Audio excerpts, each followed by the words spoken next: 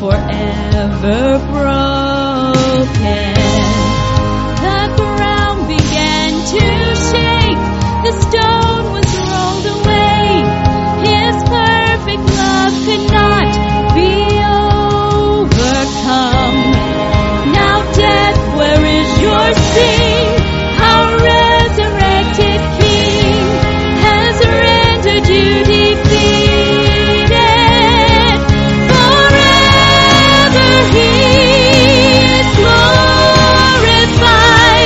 Forever He is lifted high. Forever He is risen.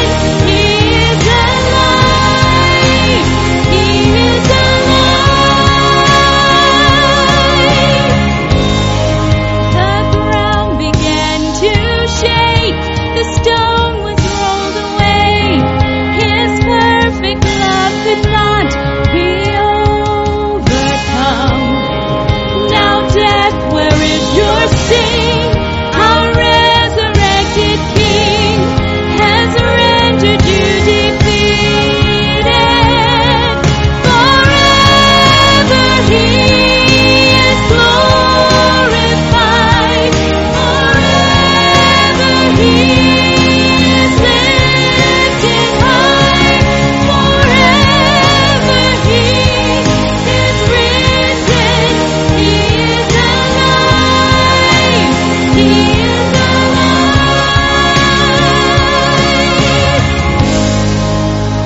We sing hallelujah. We sing hallelujah. We sing hallelujah. The Lamb has overcome. We sing hallelujah. We sing hallelujah. We sing hallelujah. The Lamb has overcome. Forever He is glorified. Forever He is lifted high. Forever He is risen. He is alive. He is alive.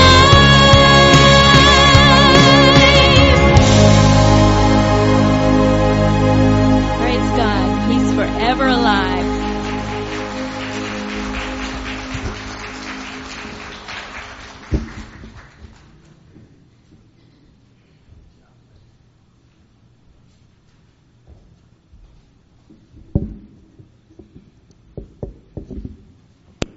Well, good morning. How's everybody this morning? Aren't you glad He's alive and He's not dead? Amen. Thank you, sweetheart. She is my wife, by the way, Twyla. My last name is Stockman, too, so I can call her sweetheart. No, you did. You just said Greta. Somebody. It's okay. It happens to the best of us, Twyla. It's all right. It's all right. Good. Well, it's a delight again to be with you this morning. And I am, as I said last week, I'm just filled with the Lord this morning. I worshiped Him this morning in spirit and truth. And so I have something I want to share with you this morning. We're coming here today to talk to you a little bit about what is the priority of the church. Now, we're going to be in Ephesians chapter 5. And a lot of folks wonder, or ask me oftentimes, what is the priority of the church? Well, you hear us preaching about a lot of different things, how important they are. But I think through this priority, everything else flows as it ought to for the believer and for the church. In other words, we're able to accomplish precisely, in my view, exactly what God has called us to do in the world in which we live. So, what is the church's highest priority? Is it to witness, to teach, to disciple, to worship, to proclaim, to fellowship? Some folks think it's most about that. But what is the church's highest priority? Well, I believe Scripture details that for us. We find both in the Old Testament, Deuteronomy chapter 6, and Jesus repeating this in Mark chapter 12 and other passages, but particularly in Mark chapter 12, Jesus was asked by a Pharisee, he said, Rabbi, what is the most important command? And Jesus said, to love the Lord your God with all your heart, your soul, your mind, and your strength. He didn't leave anything out. And then he said the second one is like it, to love others as yourself. And we see this both in Deuteronomy, that was addressed by Yahweh, by God, by Jehovah God in Deuteronomy, the same thing, and Jesus just reiterates that in the New Testament. See, that's a common thread we see throughout Scripture. And he says, so you're to love the Lord your God with all your heart, soul, mind, and strength. And let me add another important priority that I think flows out of that priority, and that is the Great Commission. You know, you knew I wasn't going to get through a sermon without talking about this somehow or the other. And the command that we have in the commission is to go and make disciples and baptizing them in the name of the Father and Son and the Holy Spirit. And listen to this, and teach them everything I have commanded you. Oh, and by the way, don't worry, I'm going to be with you wherever you go. So the priority of the church, I think the corporate priority ought to be the commands that we see in these verses. Now, one of the reasons I believe, however, that we have done such a poor job of doing the commission, is because we haven't fully grasped, and I want to put this very carefully, fully grasped and understood what it means to love God with our total being.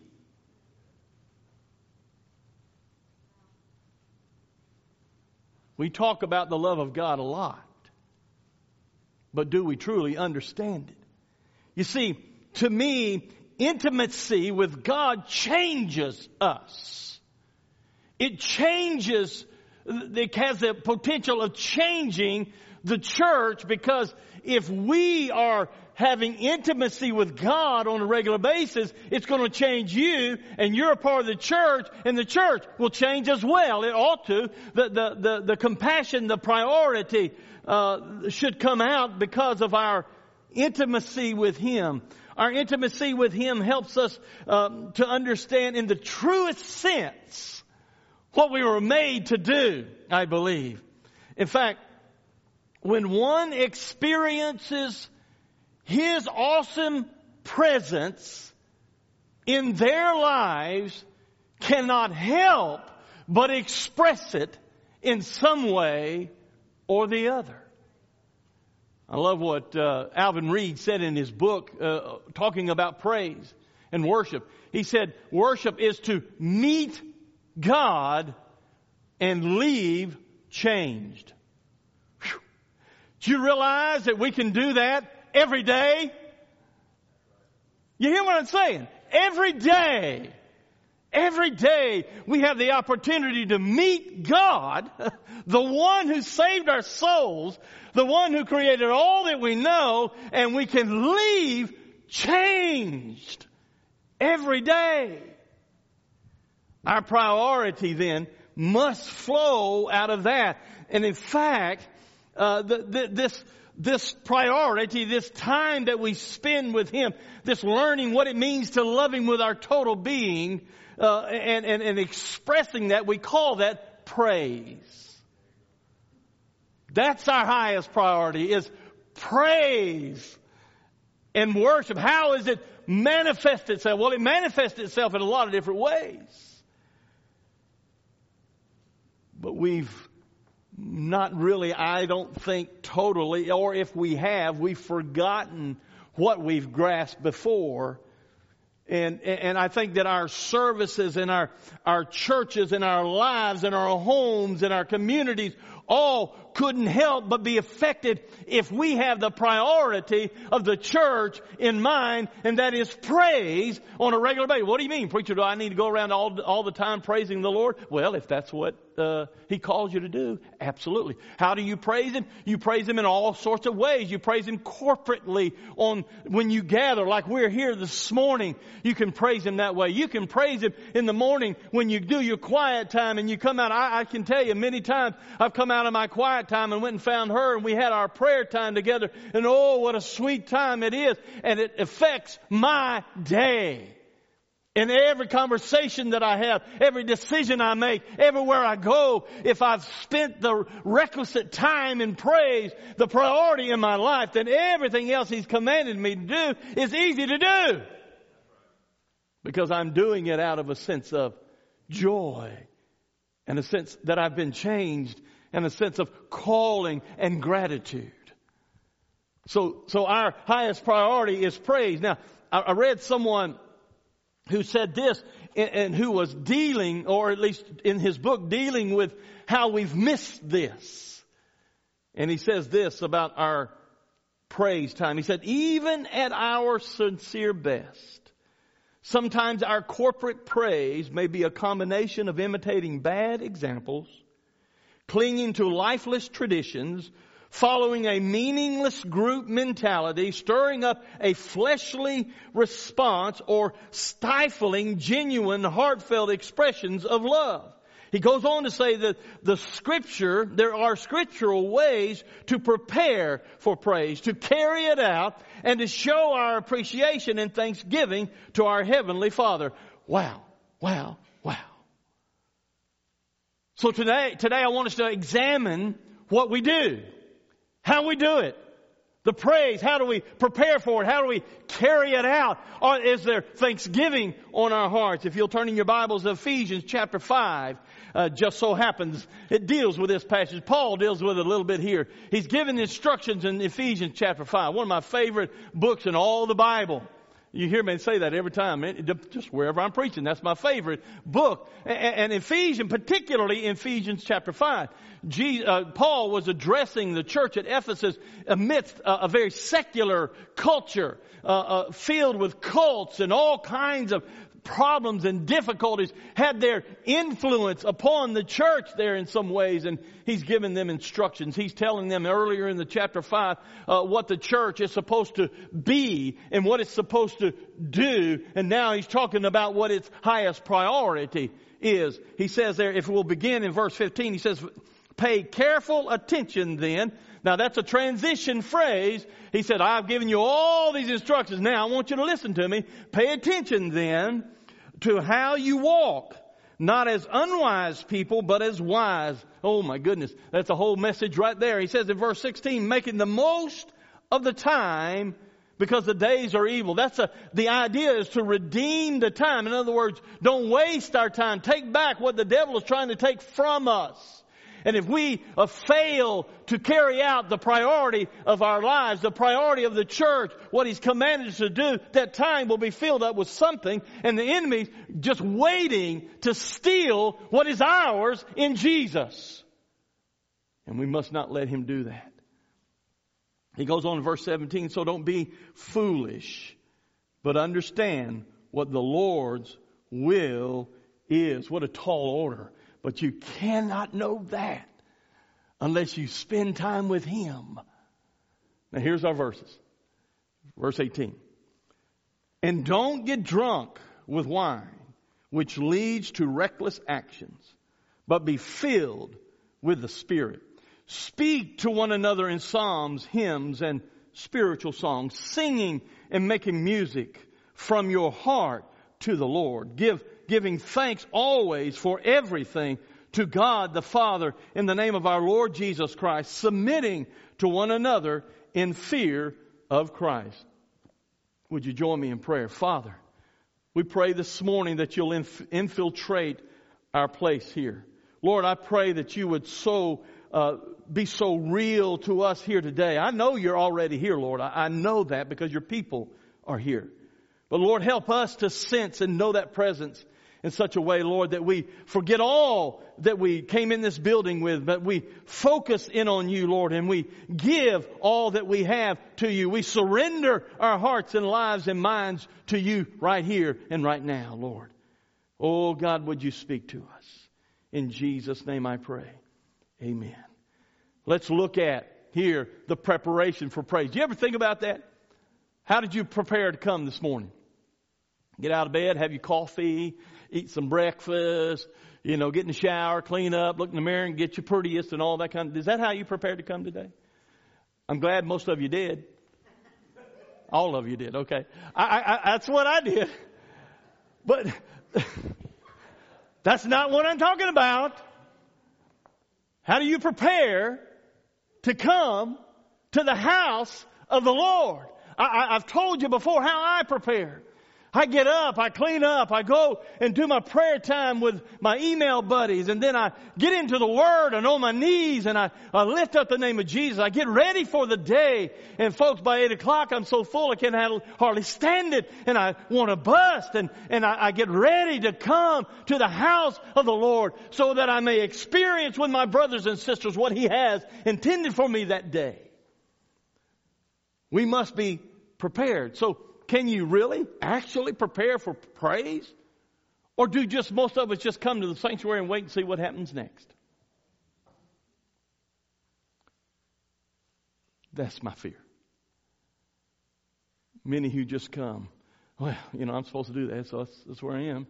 Yeah, or your husband or wife or mom or dad say, come on, let's go, it's time to go, let's go, we'll go to church. Folks, this is critical. This is not something to laugh at.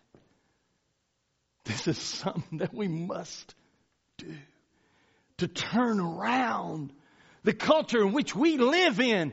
It's going to take the church of the living God carrying out the priority of God to lift up the name of God. And when we do that, everything else flows from that. Our energy flows from that. Our power flows from that. Our ability to carry out the commands of God flows from our presence with Him. And when we gather corporately together, this is a time for refueling and refreshing so that I may carry out the job of the church out there every other day. You all realize that's what you get to do every Sunday? And every Wednesday, every time you gather, you get to come together as brothers and sisters in Christ to lift up the name of God, to experience Him. We must be prepared. There must be a mental preparation. You remember the command that Jesus said? He said, love the Lord your God with all your heart, soul, and one more time, heart, soul, and mind. Okay. And strength. So there can actually be a mental preparation before you come to the house of the Lord. What he says there, Paul says in this context, he was talking to Christians, and he says there in verse 18, he says, and don't get drunk with wine. Now, why would Paul say don't get drunk with wine? Well, what he was writing to a church in Ephesus, and many of the cults there in Ephesus would use alcohol to, as they say, enhance their worship. And alcohol is not a stimulant, it's a depressant.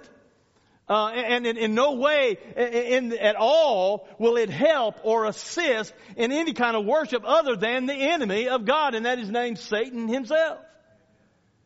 And what Paul was saying there, not only with this, because that was a relevant issue then for them. In other words, there was a lot of cults right around them. Some of the Gentile believers in the church had come out of some of these cults. God had saved them from that, and He wanted to make sure they understood that that was not a distraction for them. Listen, we could replace alcohol with any other thing that would distract us. Listen, when we come to worship Him, if we bring anything else in our heart and mind that would distract us, we're not going to experience all that He wants. Paul said, be filled with not alcohol or distractions or anything else, but be filled with the Spirit of God. So that starts right here in our minds. So what are you thinking about right now? Wish Terry'd hurry up. What are you thinking about right now?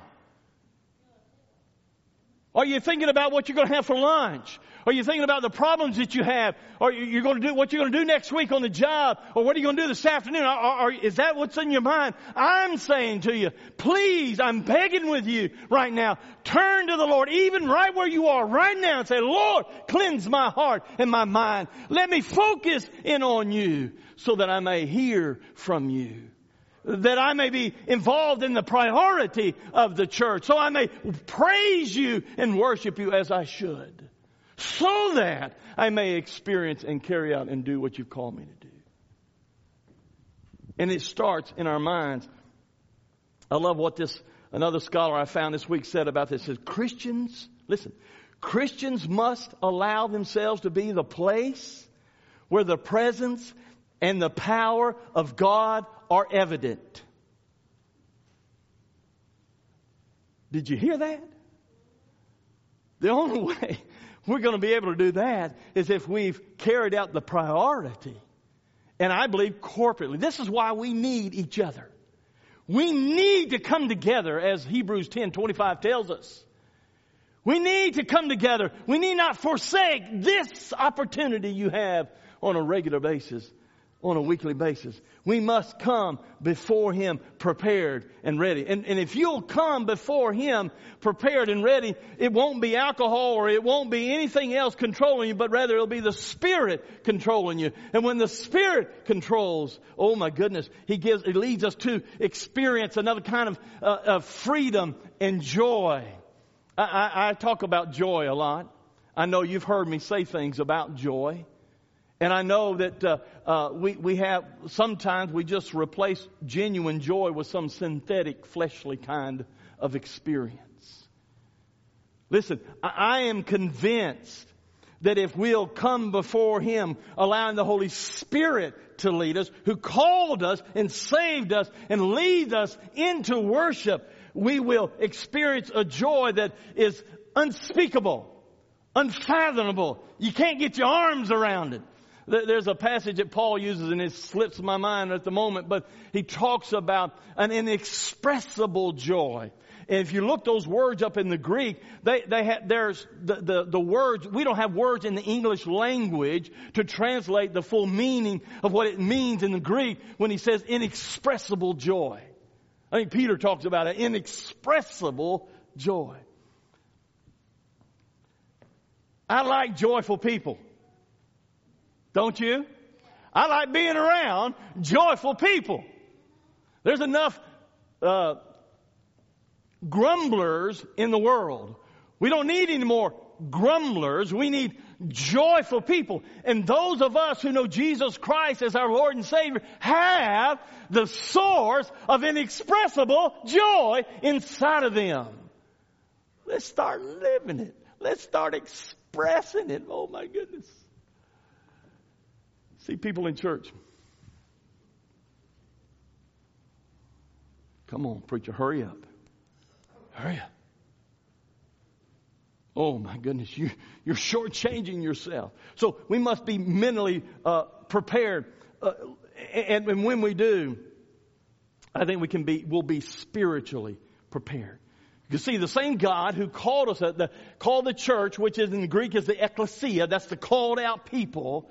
The same God who called us out, set us apart, saved our soul, is the same Spirit that calls us to praise Him. In fact, I wrote this down, and I think if we're spiritually prepared, then one of the things we need to do next week when you come into this place, I dare you to do it. I believe it'll throw everybody off. I hope it does. And the one who's leading in worship, it'll blow their minds. If you'll come into this place saying this, Lord, fill me and be my God. Let me adore and worship you today in this place. I dare you to do that. I'm going to be at Oak Grove next week. When I walk into that sanctuary, I'm going to walk in with that prayer on my lips. How about you? When you have mentally prepared yourself, cleared out of those things, and not allowed anything to distract you, and you allow the Spirit of God to spiritually prepare you when you walk into this place, you can't hardly stand it. I believe if we're doing this correctly, we'll just sort of levitate in here. I'm serious about this. One guy put it like this. He said, as believers, we have no right to worship Him in the flesh. For to do so is to rebel against God. Look, my fleshly best is nothing compared to what the Spirit can do for me, even in my weakness, for me to worship. The second thing we see in this passage is that we're exhorted to praise. Verses 19 through 21 puts it real clearly. Speaking to one another in psalms and hymns and spiritual songs. One person asked me one time, preacher, does that mean that our conversation ought to go up to somebody and say, shout to the Lord, all the earth, let us sing. And I said, well, if the Lord leads you to do so, why not? He says, speak to one another and sing. What he's talking about is the expressions of worship. When we do it corporately, we encourage one another. When we sing, I've seen people there, we're singing a song there. You don't have to be able to sing the best in the world, but you can worship from your heart. And whatever comes out is all right in Him. It's a pleasing aroma to the Father. But if it's real, now if it's fleshly, don't do it. Keep your mouth shut. But when we corporately together sing together. Listen, I've been in audiences where there are 20 or 20,000. And when we sing from the heart, when we worship from the heart, there's nothing better. I was in a setting where there were 10,000 people. And we were all singing what a great shout to the Lord or something like that. I forget now the song we were singing. It was a great hymn we were singing.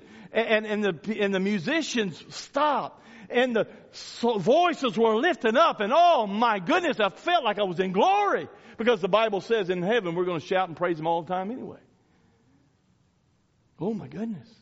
So he says that we're exhorted to affirm Him. And we affirm Him by singing in Psalms, the Psalter, if you will, the Word of God. If you'll allow me just to real quickly, in Psalm 95, this is what I'm talking about. And it'll help you understand what He's trying to say, what He's trying to communicate to us. Look what He says, singing to each other like this. In Psalm 95, He says, come, let us shout joyfully to the Lord, shout triumphantly to the rock of our salvation. Let us enter His presence with thanksgiving. Let us shout triumphantly to the Lord. For the Lord is a great God, the great God, a great King above all gods. The depths of the earth are in His hands, and the mountain peaks are His. The sea is His. He made it. His hands formed the dry land. Come, let us worship and bow down. Let us kneel before the Lord our Maker, for He is our God, and we are His people, and His pasture, the sheep under His care. Wow. Amen. Hallelujah. He's given us an example. He's saying, sing to one another, speak to one another in psalms and hymns and spiritual songs. So He gives us sort of a blended service here. We have all kinds. We have the high priestly kind of things we find in Psalm. We have the hymns, the gospel, the southern gospel. It really doesn't matter the genre of music you sing. It matters the content of what it is that you sing. You can sing high church. You can sing southern gospel. You can sing bluegrass gospel. You can sing contemporary. You can sing praise as long as you're doing it out of a heart that is overflowing with an inexpressible joy. Do it. Whatever you do, do with excellence. I didn't say perfection. I said excellence. And God will accept that as a sweet aroma. Do a blended kind of thing. Then we're exhorted to adore. Back in Psalm 63. I know I'm jumping around here on you a little bit here, but that's all right. Just hang in there with me. Psalm 63. verses 1 through 4. Listen to what he says there. God, you are my God. I eagerly seek you. I thirst for you. My body faints for you in a land that is dry and desolate and without water. This is David, by the way. When he was running from Saul, he was out in the wilderness and he longed for the presence of God. He went on to say in verse 2, so I gaze on you in the sanctuary. I see your strength and your glory. My lips will glorify you because of your faithful love is better than life. So I will praise you as long as I live. At your name I will lift up my hands. You satisfy me as with rich food. My mouth will praise you with joyful lips. We are to adore Him. We're to affirm each other in Him. We're to adore Him on a regular basis. Adore the Lord God, our Savior and our Lord. And he goes on, he says, and spiritual songs, singing and making music. That making music in the Greek, it literally means plucking the strings of a guitar or harp or something like that. And what Paul is saying, let the heartstrings be plucked by the power and the joy of the Holy Spirit and sing with that. So when our worship it's heartfelt, genuine kind of worship that we give to the Lord to adore Him. And then as we praise, there's a third thing we're to do. And that is to express our thanksgiving. Look what he says in verse 20. Giving thanks always. Okay. What does always mean? All the time. All the time. Always. And then he goes on to say, for everything. What has he left out? Romans 8:28 tells us all things work together for the good of those who love the Lord and called according to His purposes. So in other words, the difficult things that happen in my life, the good things that happen in my life, all of them can work toward our good if we'll let it work for our good. But if we concentrate on our problems, we can form a grumbling spirit. And let me tell you, folks, a grumbling spirit is not compatible with true worship. It's not compatible with what the Scripture tells us to do. He says to give thanks always for everything to God the Father in the name of our Lord Jesus Christ. Now listen, folks, this came home to me this week. Friday, I heard a bit of news that made me angry. I didn't like it. It had to do with me and some circumstances that I'm dealing with right now. It just made me angry. And I got selfish. And I said, well, look what they done to me. Look what they done to me. And man, my first reaction is I want to go smack somebody on the side of the head. I want to say, don't you see? And I stewed over that. You can ask my wife. I didn't say a word. I stewed over this. Stewed over this all Friday night and Saturday morning. I got up to do my quiet time and oh my goodness. The Lord just slapped me across the face. And then I started studying for this sermon again too on top of my quiet time. And brought me right here. He said, give thanks for everything, Terry. A grumbling spirit won't help you. And I was going to preach on worship today. This was yesterday. So it happens to us all. And I can tell you, if you're not not giving thanks, the enemy will have time to try to push into your heart a grumbling kind of spirit. And folks, that's incompatible with the one who sold out to Jesus. He says that we're to praise Him always. Wouldn't that be funny? You come to church and come to worship. All right, Lord, here's my grumbling. Take it. I hope you're happy now. My goodness. The Bible is clear. Our praise is the highest form of our communion with Him. Our praise is everything. We're to lift Him high. We're to adore Him.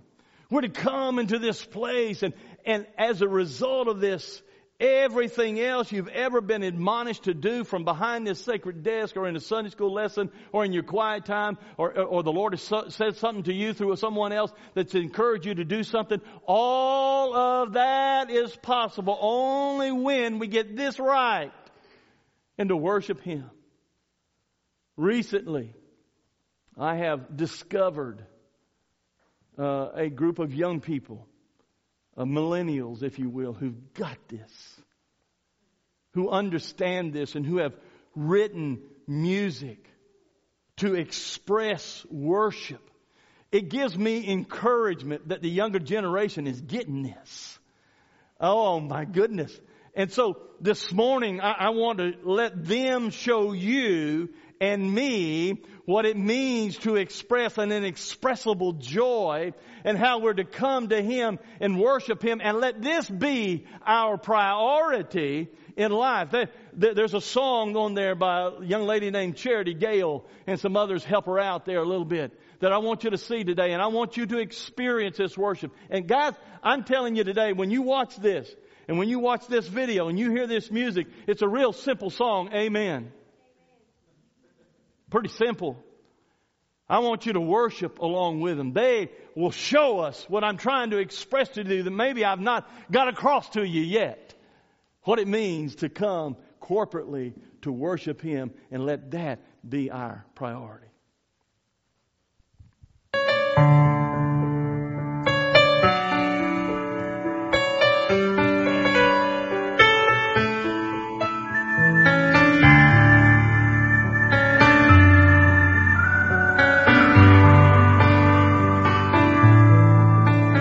Behold, Jehovah, seated on the throne.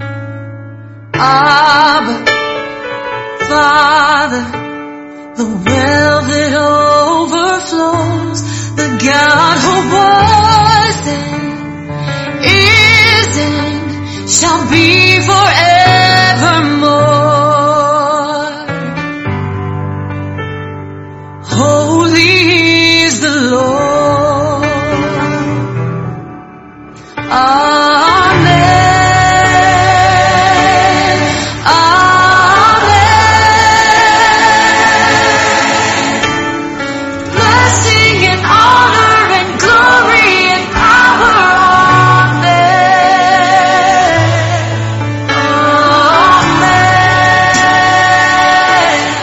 Amen.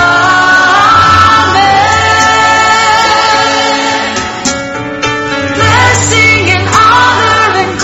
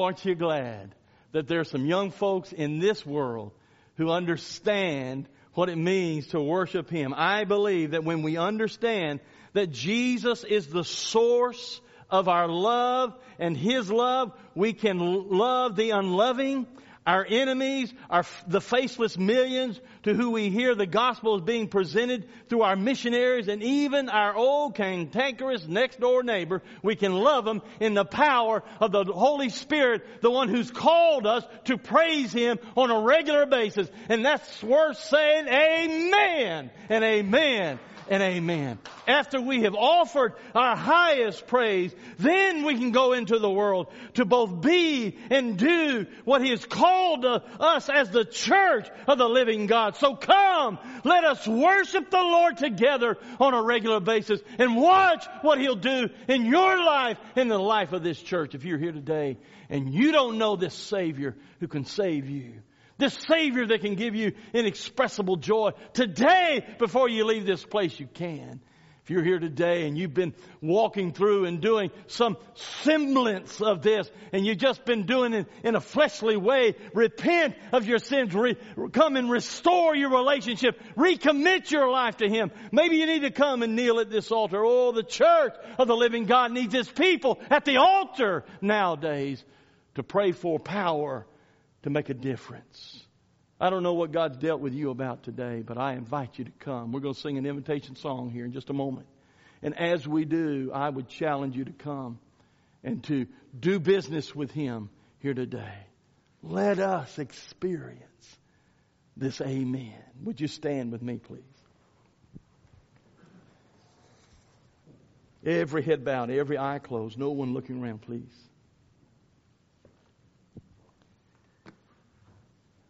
Folks, this is the most important time of our day right here.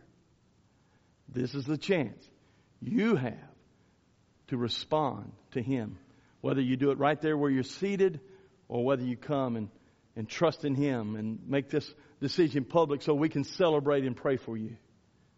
I challenge you to step out from where you are and have courage. Father, I pray today that you would move among us right now, right here. Lead, Father, as you desire for us to respond to you. In Jesus' name I pray. Amen. We're going to sing what song, Pam? I Live for Him, Pam. 298. Be on the thing. As we sing that song this morning, would you step out and come as God leads you to come?